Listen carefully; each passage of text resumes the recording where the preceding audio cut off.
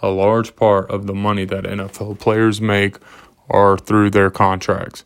The contract is money that is spread out through the year, and every player must sign one before entering the NFL.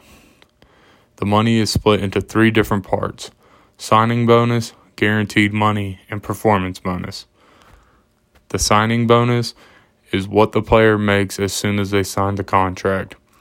Guaranteed money is money that the player makes no matter what happens. And performance bonus is money the player can make off the performance they have on the field.